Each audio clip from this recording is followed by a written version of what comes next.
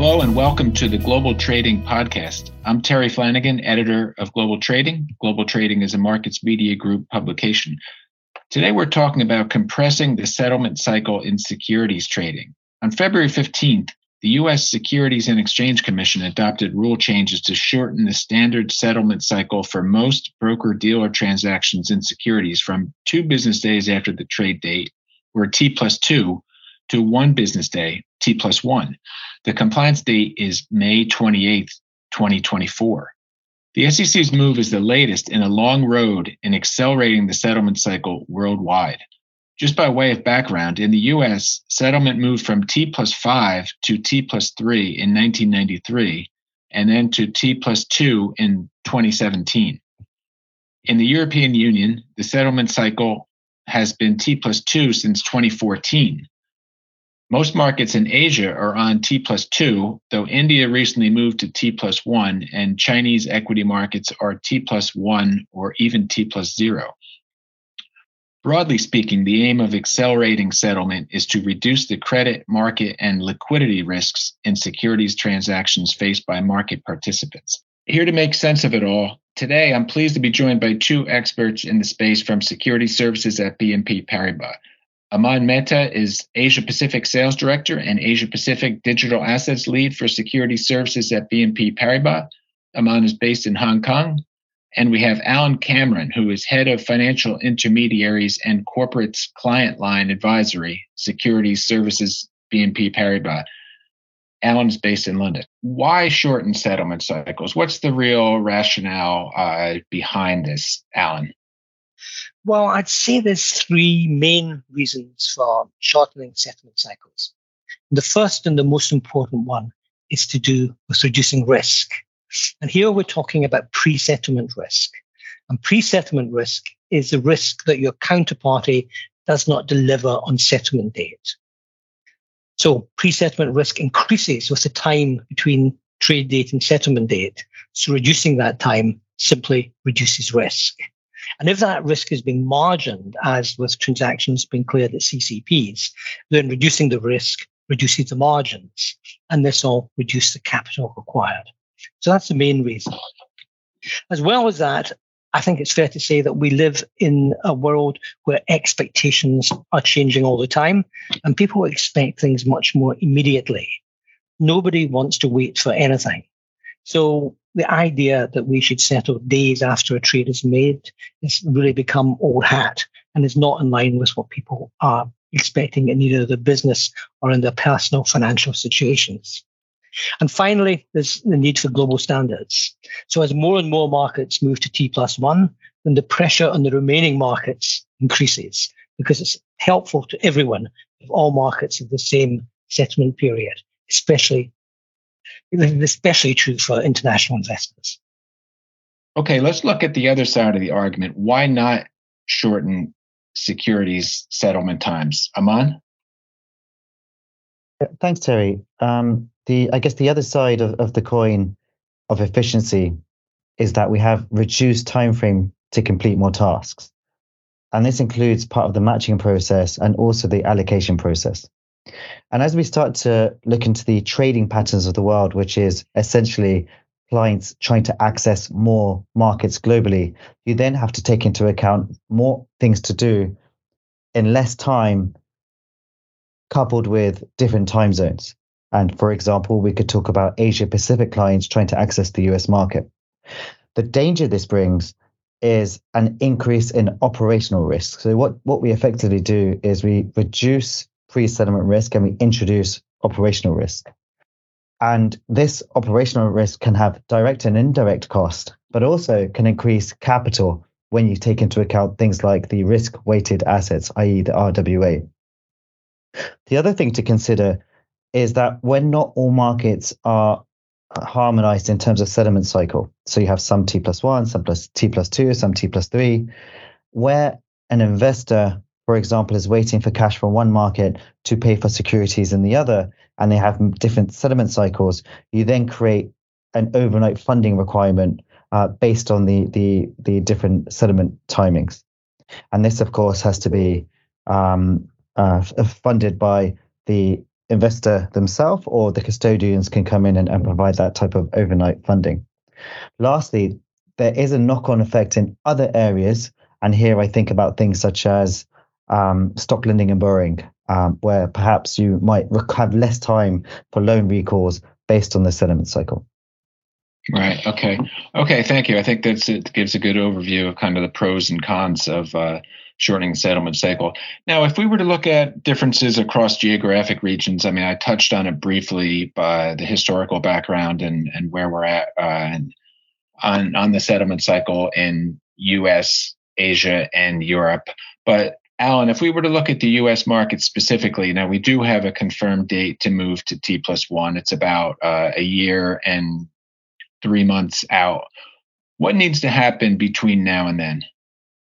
Well, the first thing I should say is that my impression is that confidence is quite high in America that this can all be done. But there is a lot to be done. And there's really 3 initial stages that firms have to go through when looking at this.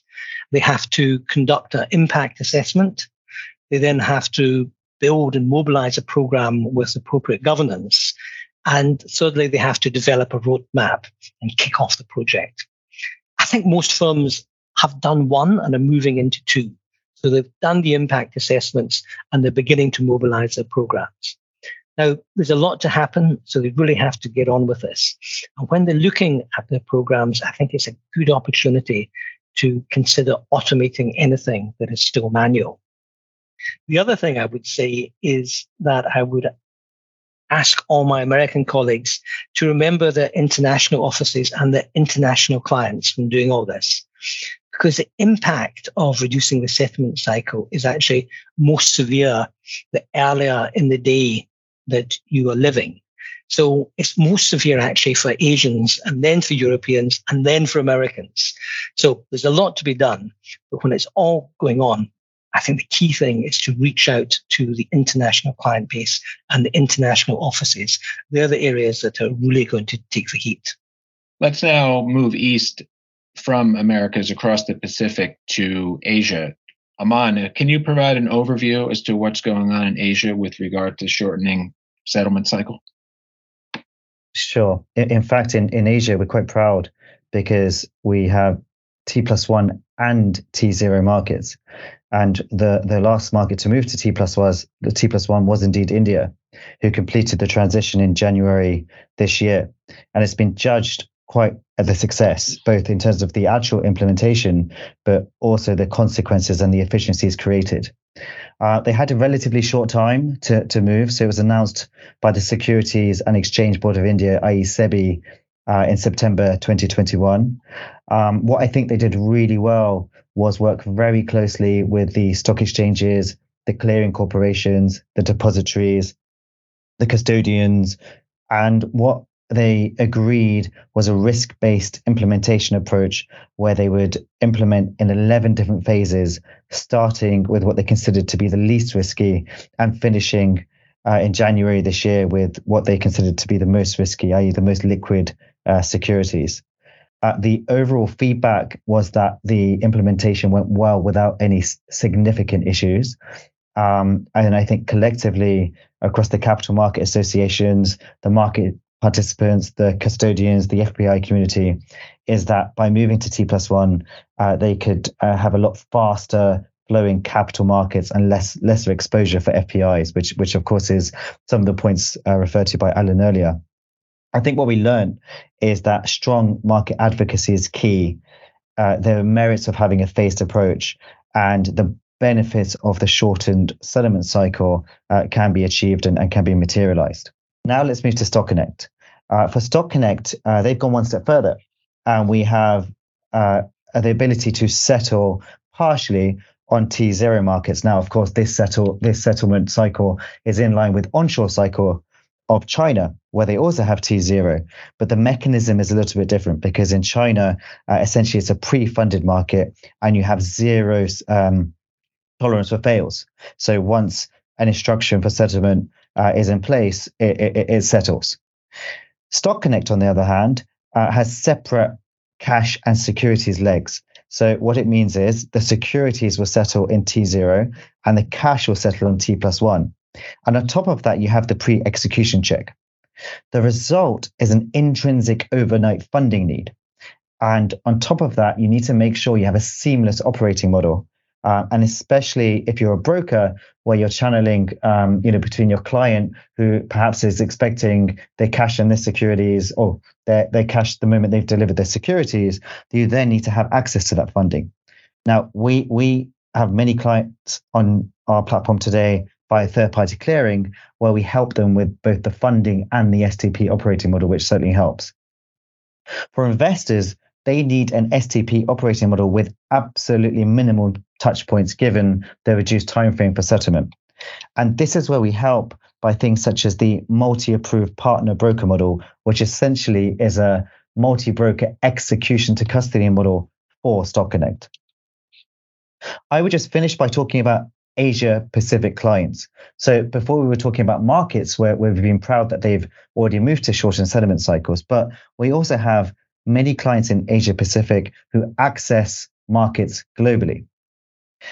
Here, we really need to think about the reduced latency and the operational increase in operational need for these types of clients, because they often sit in a time zone which is completely different to the market in which they are booking activity. And so this is where it is key where they rely on their partners, people like us who can bring them solutions such as the full execution to custody model so that they can access markets globally with minimal operational intervention, because we do a lot of the heavy lifting on their behalf. Okay. Thank you for that, Aman. Certainly lots of moving parts. Alan, if I could ask you, what would to provide a snapshot of what's happening in Europe with regard to accelerating the settlement cycle? Sure. Well, I think it's fair to say that in Europe, it's more a question of how and when rather than if. There's a broad acceptance that this is something that will get done, even if enthusiasm for it is somewhat muted. And I would say it really splits into the UK and the European Union. In the European Union, there's been some individual market soundings, but there's nothing really substantial as yet. The Association of Financial Markets in Europe, which is our industry body, has reached out to other industry bodies to start planning and to start outlining all the work that has to go into getting this done. And they've written a very good paper on this, by the way, which I would recommend to anyone who is listening. But it's not really that far advanced for the European Union as yet. In the UK, it's a little bit different, and there's a political angle to this. Shortening settlement cycles was actually mentioned in the government's Edinburgh Reform Package, and the Treasury has put together a task force to look as to how this can actually be achieved. And the political angle is that the government is keen to show that since Brexit, the UK can move faster than the European Union. So it looks to me that this is all going to happen. It's going to happen first in the UK and probably after that in the rest of Europe, e.g. in the European Union. Okay. If we can now tie back, kind of as my last question, if we could tie back this discussion to what BNP Paribas brings to the table with regard to helping market participants prepare and net for and navigate shortened settlement cycles. Aman, what would you highlight here? Well, we've touched on a few of them already, but our job essentially is to service clients globally. So give clients access to markets globally.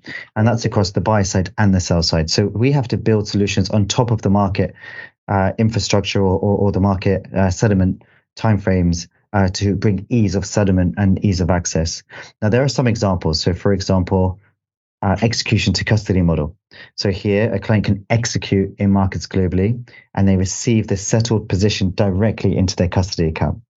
This can then be extended further to full outsourced dealing type of models, and also to apply to Stock Connect via the multi-approved partner broker model, as referred to earlier. Clients can go one step further and also outsource a part of their operations. We typically see this happening via third-party clearing, or full back office outsourcing.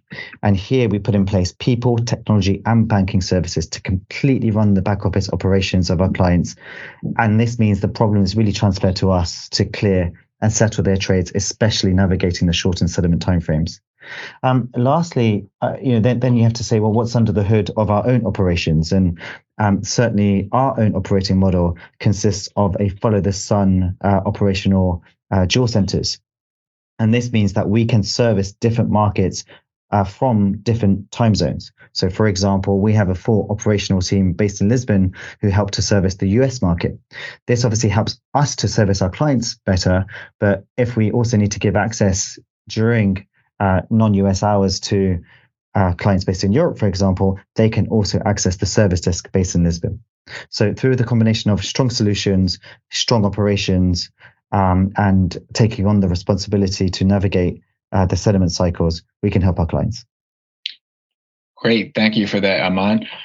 We've covered a lot of ground here. This has been a very informative discussion about accelerated settlement cycles in securities markets. I think in the spirit of the topic, I think we've done well in accelerating our podcast time. So I want to say thank you.